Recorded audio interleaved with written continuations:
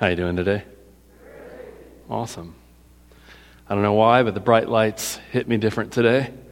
So if I'm squinting, I just like to see faces. Now I can see it now. My eyes have adjusted. All's good. I'm Tim. I do this here. Nice to see you. Nice to meet you. If I haven't met you, hopefully I get to meet you afterward.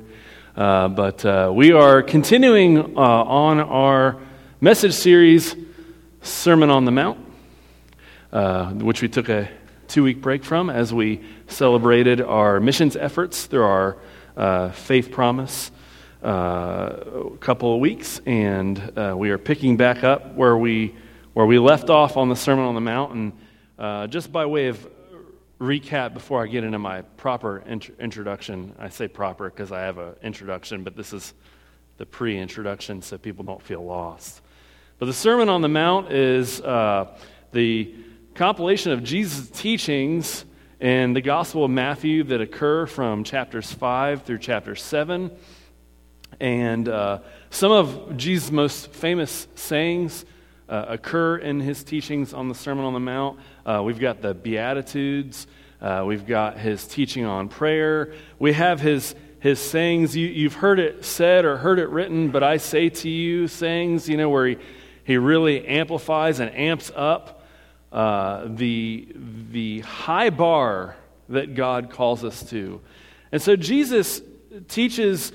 Initially, he pulls his disciples in, but there's a crowd around that he ends up preaching to. So he's kind of got two audiences, one direct, one indirect, but he's speaking these things. And so these people that are either choosing to follow Jesus already or at least considering him, they've come out to hear this person that they've heard about his wonderful deeds, his teachings. They've come to hear this teaching from him, and he issues these hard to live up to teachings. And so in chapter 7, Jesus concludes his teaching with a story that we're going to look at today, a parable, if you will, in verses 24 through 27, and we're going to get to that in just a bit, but that's a recap on the Sermon on the Mount.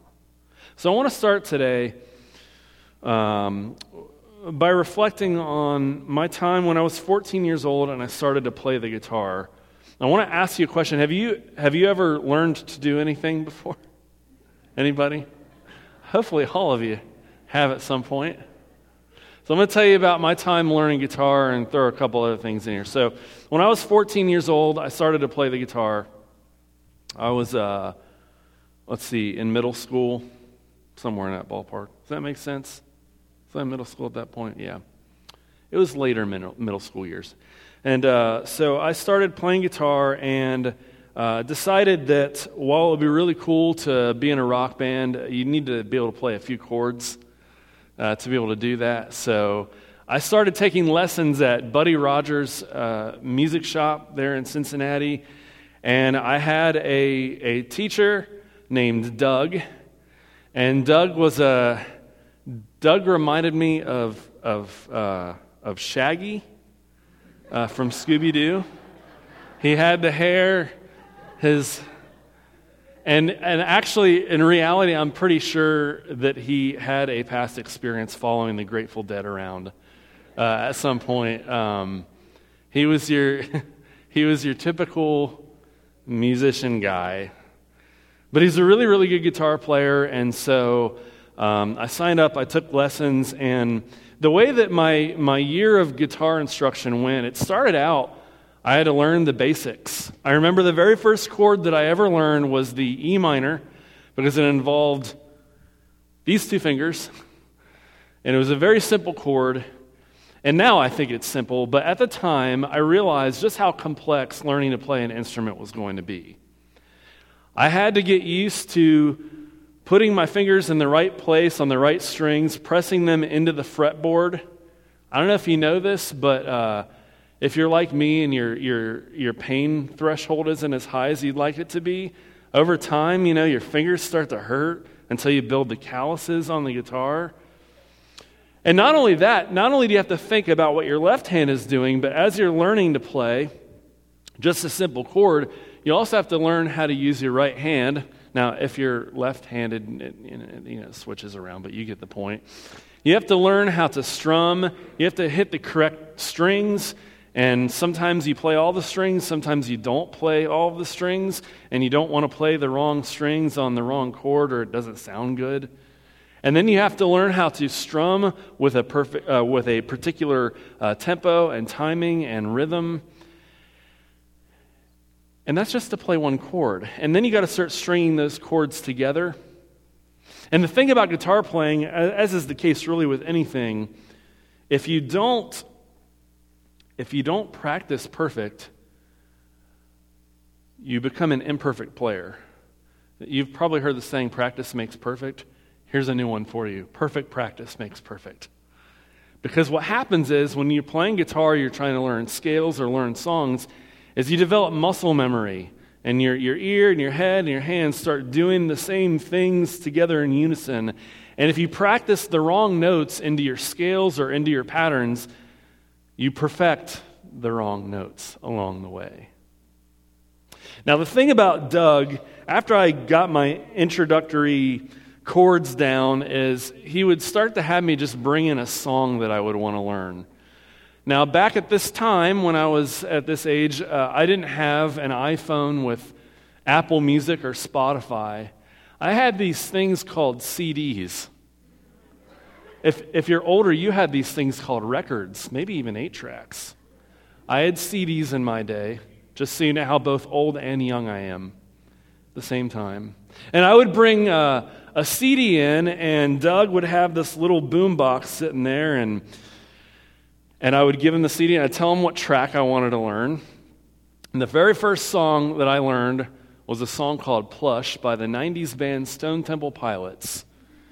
It was the band that got me to want to play guitar in the first place. And so I've got this disc, and he goes, yes, I know it was track 9. My memory's weird. I memorize really weird details like that. It was track 9 on their album Core, and he plays it, and he gets 5 seconds into the song, and he pauses it. And then he rewinds it. And then he plays it again, and he gets 5, maybe 7 seconds in, and he pauses it. And he keeps doing that, and he's Doug, so he's sitting there kind of eyes closed. I just thought I don't know what he was doing in his own head. No, I actually know what he was doing. He was listening to the song. And then after repeating that little 5-second spot, he would then find where he needed to play it on guitar. And then he would show me what he's doing, and I had to repeat it. And that sequence of listening,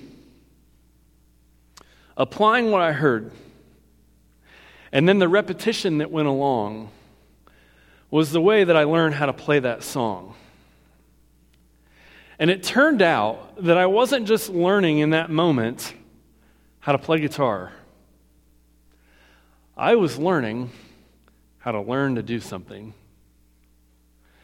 Because it turns out that sequence of listening, applying what you've heard, and then repeat it until it becomes natural, until it becomes muscle memory, is often how we learn to do things. Anybody in here like to watch cooking shows? That's one of my wife's favorite things to watch is cooking shows. And so we'll oftentimes watch these folks, they come on here and they're like, hey, I can make this elegant meal in 15 minutes or 30 minutes. And they're sitting here and they're like, I think I'm going to throw a little bit of paprika in there. And I just, by the way, they've got it all pre-prepped, so don't let them fool you. But then you see them and they start chopping up the green onions, and it's like it went through a conveyor belt, it's that fast. And they didn't cut their fingers. I mean, I'm sure they have before. But they do that. They know exactly do you know what a pinch of salt is? Do you know what the actual measurement is? I don't, but they do. So they just take a pinch of salt and they throw it into the pot. And it comes out and it looks restaurant quality at the end.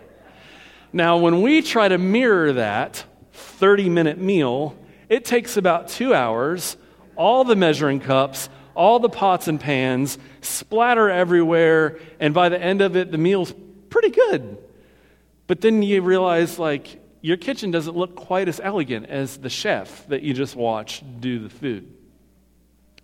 But the reality is that person that just made that dish started where you are in that moment. They learned how to measure so well that they know what the measurement looks like by sight or feel. They know what a pinch of salt actually is, but they can grab it with their fingers and just toss it in. They probably did cut their fingers several times learning to cut the green onions, but they're so good at it that they can do it super fast. We actually took a cutting class one time and learned how to do it, and I don't know that we remember how to cut properly still after that because we didn't keep the repetition going, but still, it's a hard skill to get down, but people that are chefs know how to do it. Or for those of you guys that are handy guys in the room, so you can laugh at me for a moment, have you ever had to patch drywall before? Yeah, there we go. Yeah, I'm not good at it. The first time, we ended up with a small hole in our wall. It was actually torn away from a puppy that we had. They do damage.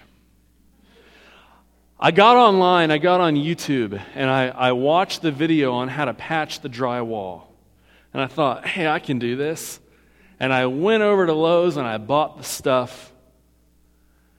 And I started cutting the wall out. And I put the mesh on the wall after putting another piece of drywall that I had to cut out in there. And I got the mesh on there, and then I put the drywall compound on there, and I let it dry, and I sanded it down, and I was like, this is going to look perfect and flat. I kid you not, it looked worse than after my dog got to it in the first place. It turns out that just like playing guitar and cooking a fine dining dish, doing house repair stuff also takes learning, applying, and repetition. Because I have seen dudes, some of you are in this room, that can throw up slats of drywall in a matter of minutes, and I'm so impressed because I can't even do a patch repair without it looking worse, like two dogs chewed it after the fact.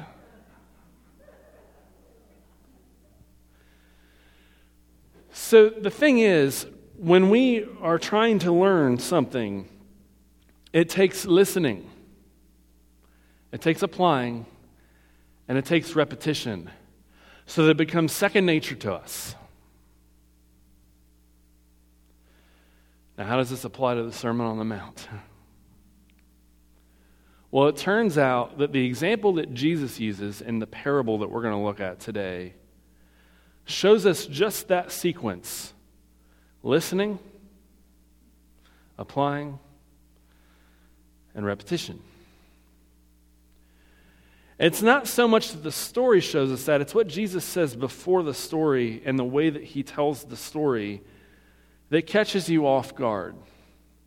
You see, Jesus didn't get up and do this sermon so that his disciples or those in the crowd that wanted to hear him would come up to him afterward and say, hey, really good service, Jesus. Nice going. And then walk home, and that was the end of it. Turns out Jesus had a plan. He had a plan for the words that he spoke to be heard, applied, and the application repeated, so that the people would be forever changed. So that the people that they would become and the faith that they had would become indestructible. And so I want us to sit in this story today. It's one that's pretty famous. You might have heard it before, but if you haven't, we're going to look at it together and talk about it. It's in Matthew chapter 7, verses 24 through 27. Jesus says, "Everybody who hears these words of mine and puts them into practice is like a wise builder who built a house on bedrock. The rain fell, the floods came, and the wind blew and beat against that house. It didn't fall because it was firmly set on bedrock. But everybody who hears these words of mine and doesn't put them into practice will be like a fool who built a house on sand. The rain fell, the floods came, and the wind blew and beat against that house. It fell and was completely destroyed. So Jesus has just taught all of these challenging sayings, has made all of these proclamations about the people listening to him. He said, "You're the light of the world and the salt of the earth. You are blessed. You have heard it said, 'Do not commit murder.' But I tell you that anybody who even has hate or anger in their heart towards someone else has already committed murder. I tell you, it's written, 'Do not commit adultery.' But any one of you that even looks at a woman with lust has already committed adultery with her in his heart." He says things like, "Forgive, and you will be forgiven. But do not forgive, and God's forgiveness is not in you." You can go look it up. Matthew 5-7. Jesus teaches all of these things, proclaiming these things on people, and issuing these high bar challenges to those listening. And his conclusion at the end of all of it is, everyone who hears these words, puts them into practice, is like a wise builder who built a house on bedrock. Now, we've already established, I told you, listen, practice, and repeat till it becomes second nature. In order to be a wise builder, you have to have practiced in order to be able to build. Now, it's interesting. He tells these two stories. It's really two parables. One of them is a positive outcome parable, and the other one a negative outcome parable, but they're nearly identical in the verbiage that Jesus uses. In both cases, there is a builder. In both cases, there's a house to be built. In both cases, the rain fell, the floods came, and the wind blew. What makes the two different?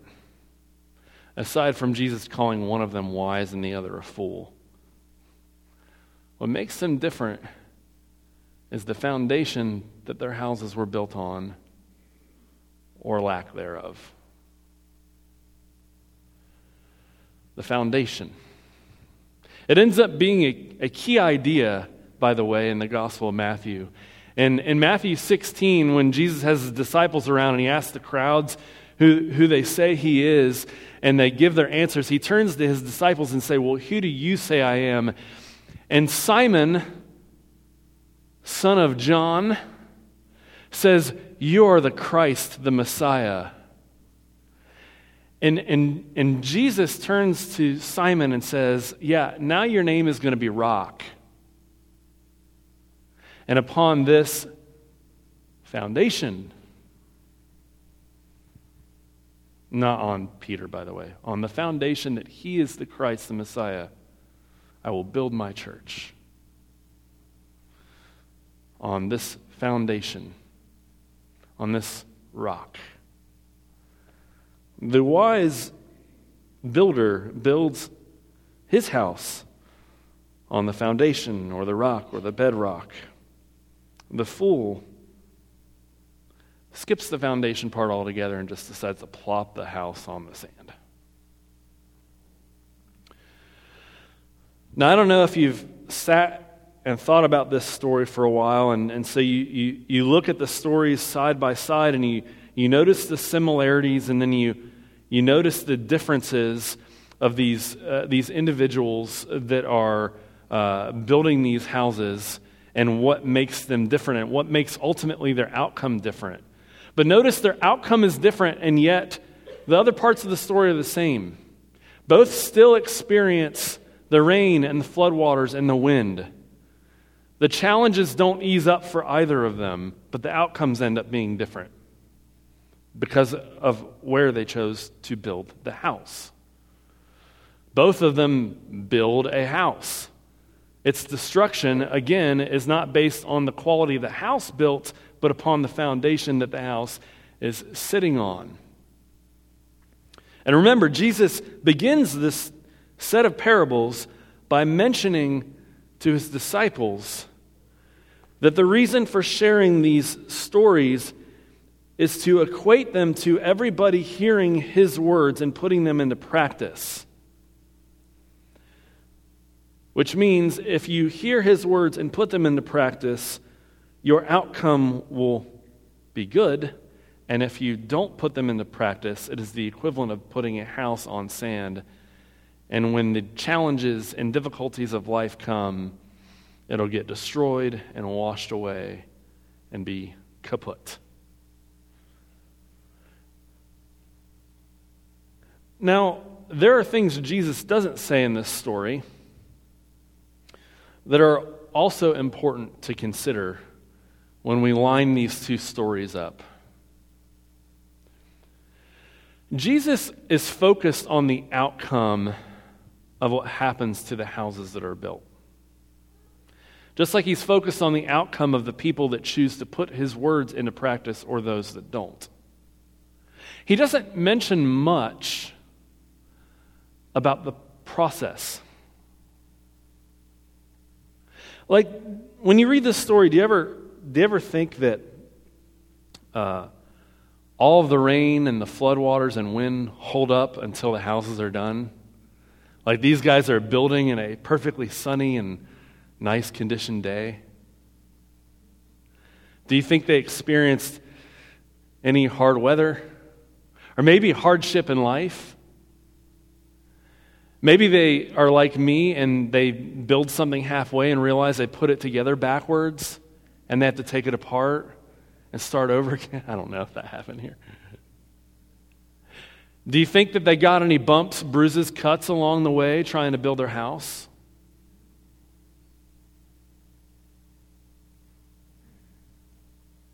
Jesus says none of that. But it's implied by the mere notion of building something like this. And because Jesus focused on the outcome, one of the difficult things about hearing these words of Jesus after hearing the long string of teaching that happens in the Sermon on the Mount is the fact that we face cuts, bumps, and bruises along the way. The weather doesn't always hold up. The work to get it right doesn't always go right along the way. And yet Jesus expects his listeners to take what he has said and put it into practice. And to do so on the daily so that it becomes a part of who they are. So that they achieve the outcome that the wise builder achieves with a sturdy house on a firm foundation, unencumbered by the rain and flood and winds of life that inevitably hit us all. But Jesus doesn't guarantee that those things won't come in the process of building the house. There's also something else interesting here. Jesus is focused again on people hearing his word first before putting it into practice. This is what kind of makes us different than his initial hearers. Most of us have one of these. And if you don't, you might have one of these. And if you're a geek like me, you might have many of these on your shelf. And they got like things like CEB and NIV and NASB and NLT, and I'm pretty sure there's the Message Remix out there.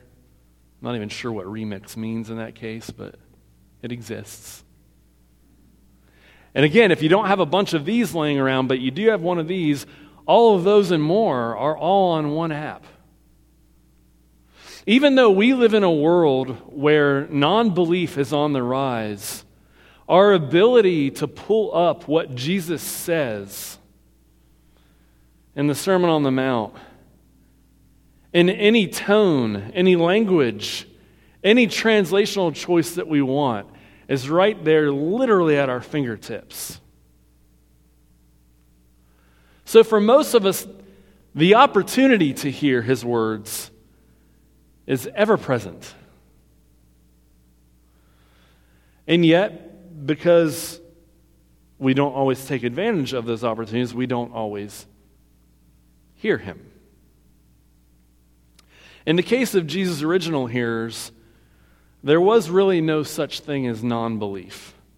All of Jesus' earliest followers were Jewish people. They were devoted to the one true God. And it is assumed in this story that Jesus' disciples and the crowds that formed around Jesus as he preached this sermon were all believers in that one God. So they may not have had quick access like we do, but their ears were inclined and attuned to what Jesus had to say. Hearing wasn't a problem. Comprehending might have been. And once you get beyond comprehension, you have to worry about practice. And that's another thing about these builders. I don't know if you've ever thought about this. Jesus doesn't say anything about their expertise. He doesn't say how good they are at building the house. Maybe, just maybe, the reason that the builder that was wise, that built on the bedrock, got it right is because he knew that it was important to put a house on a solid foundation. And maybe the other person didn't know. Or maybe the foolish builder was kind of like me, and they take the instructions and they say, I got it figured out. I don't need to worry about that. And they start getting going, and then they run into problems. Or if they don't run into problems, they end up with a bad build because the foundation's missing. Which, by the way, sorry, I'm asking all kinds of questions. Have you ever thought about this? Do you think that the foolish builder had a hard time or an easy time on the way to the build being complete? Let me give you an example. Let's say two children are building paper airplanes.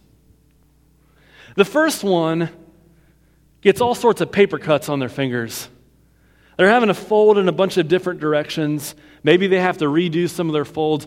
And the plane that they make at the end of it doesn't look all that stealthy at the end.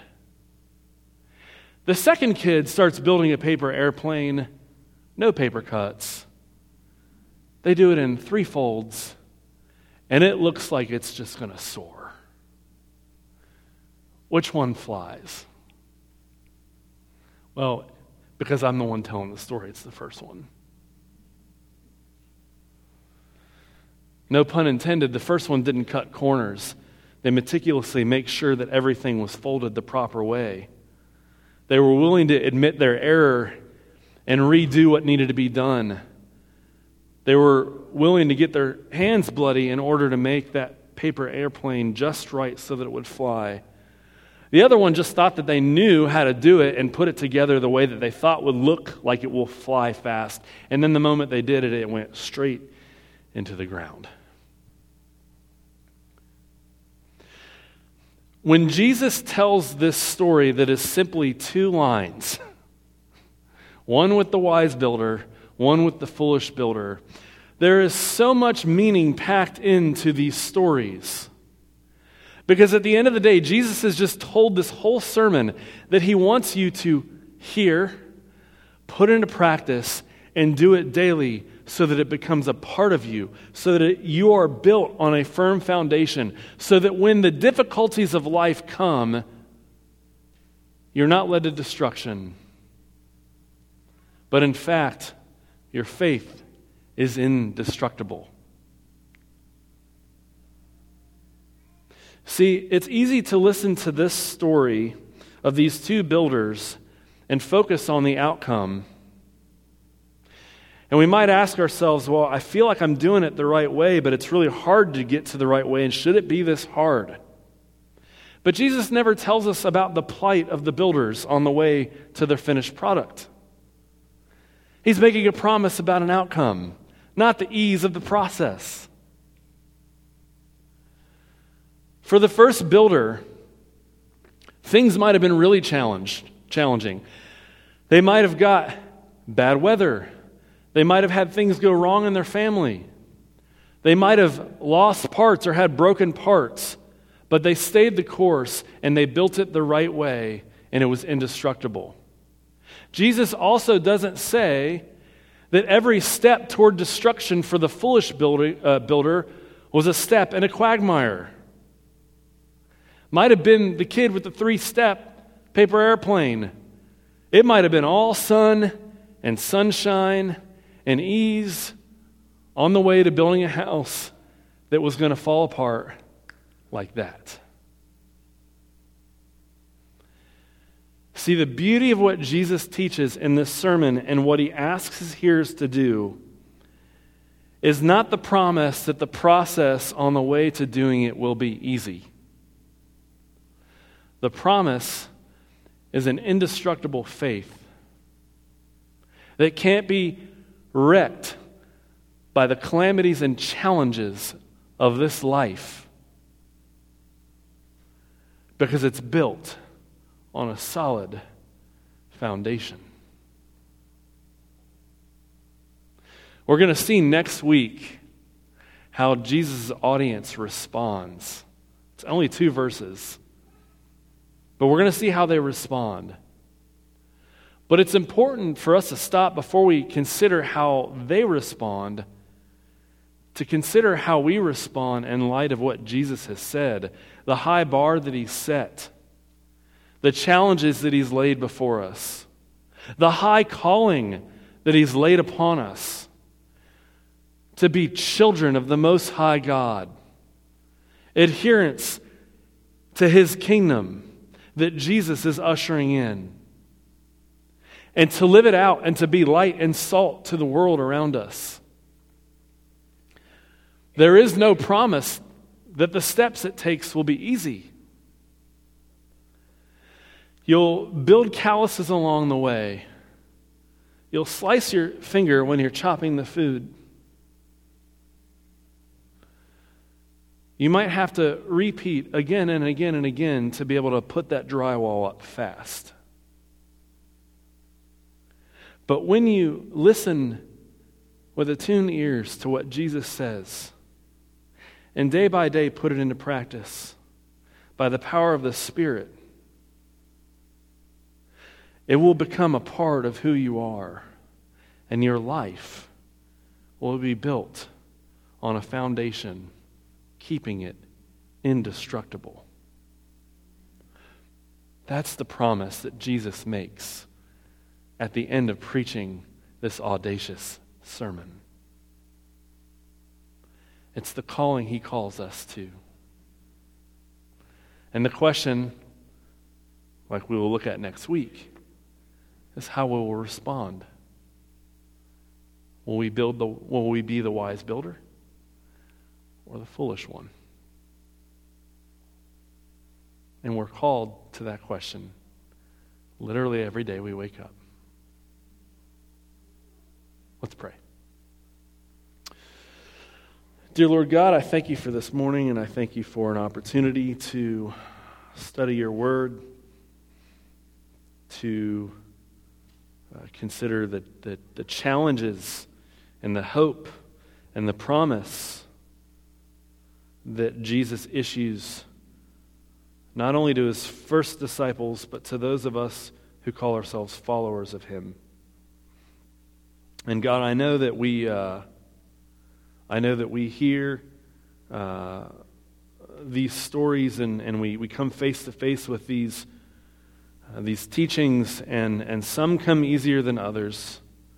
But God, I pray that by the power of your Spirit, you will not only convict us, but empower us to be able to come back to them each day, practicing them anew, and having our lives built by you on a strong foundation, so that no matter how challenging our life gets along the way, it will ultimately be indestructible.